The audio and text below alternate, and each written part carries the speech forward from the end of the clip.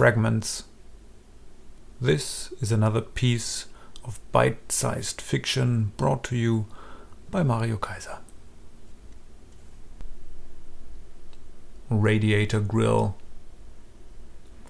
I had recognized the guy from afar. He lived in our house, a few floors below. Not far enough to keep us from hearing the baby cry all day long, though. The baby they didn't seem to want, anyway. We were theorizing that it must have been one of these babies people are making to mend a broken relationship. We might be wrong, but the fact that they neither seem happy nor seem to like the kids they already had, we self-righteously jumped to the conclusion. Speaking of jumping, I was careful approaching the guy, not only because encounters with him or his wife were uneasy and unpleasant, but also because he didn't seem to be minding where he was going too much. He was in the final moments of a short street conversation with someone he knew, at the stage where you're already moving away from each other, but still throwing verbiage and plans each other's way.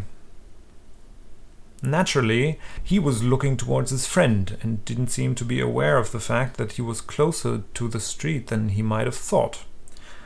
The moment when his acquaintance realized the danger, it was already too late. The faraway face was dissolving into a grimace of shock.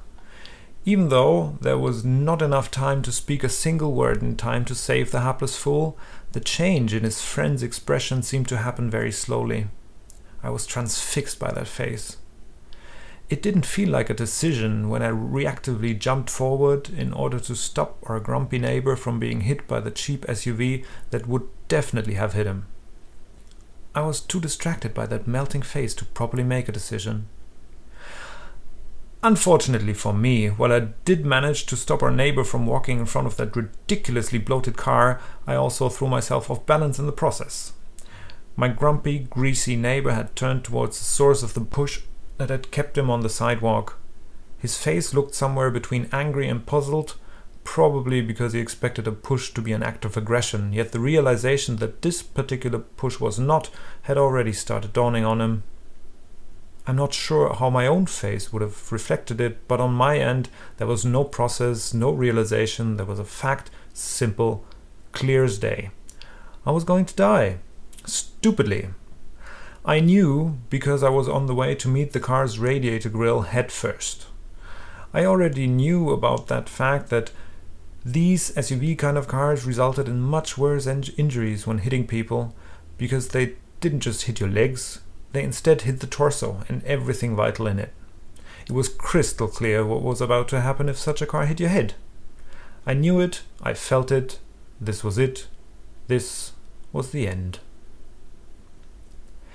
Even though I didn't expect to have my life flashing before my eyes or see a light at the end of a tunnel, although I was staring at a pair of rapidly approaching headlights, which I found funny somehow, I would have expected my last thoughts to be more solemn. I didn't think about my loved ones, I wasn't evaluating whether I had lived a good life. Instead, I was angry and irritated about my own death.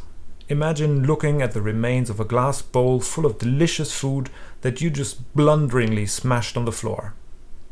That's how I felt.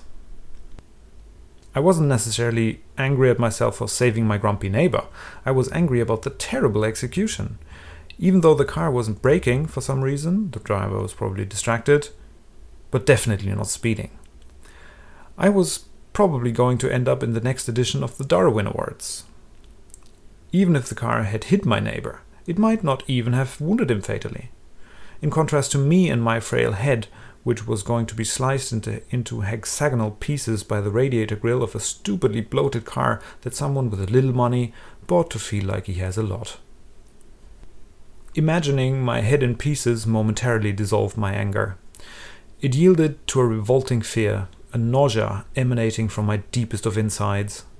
I'm pretty sure that I started vomiting mid-fall at the approaching car's radiator grill before it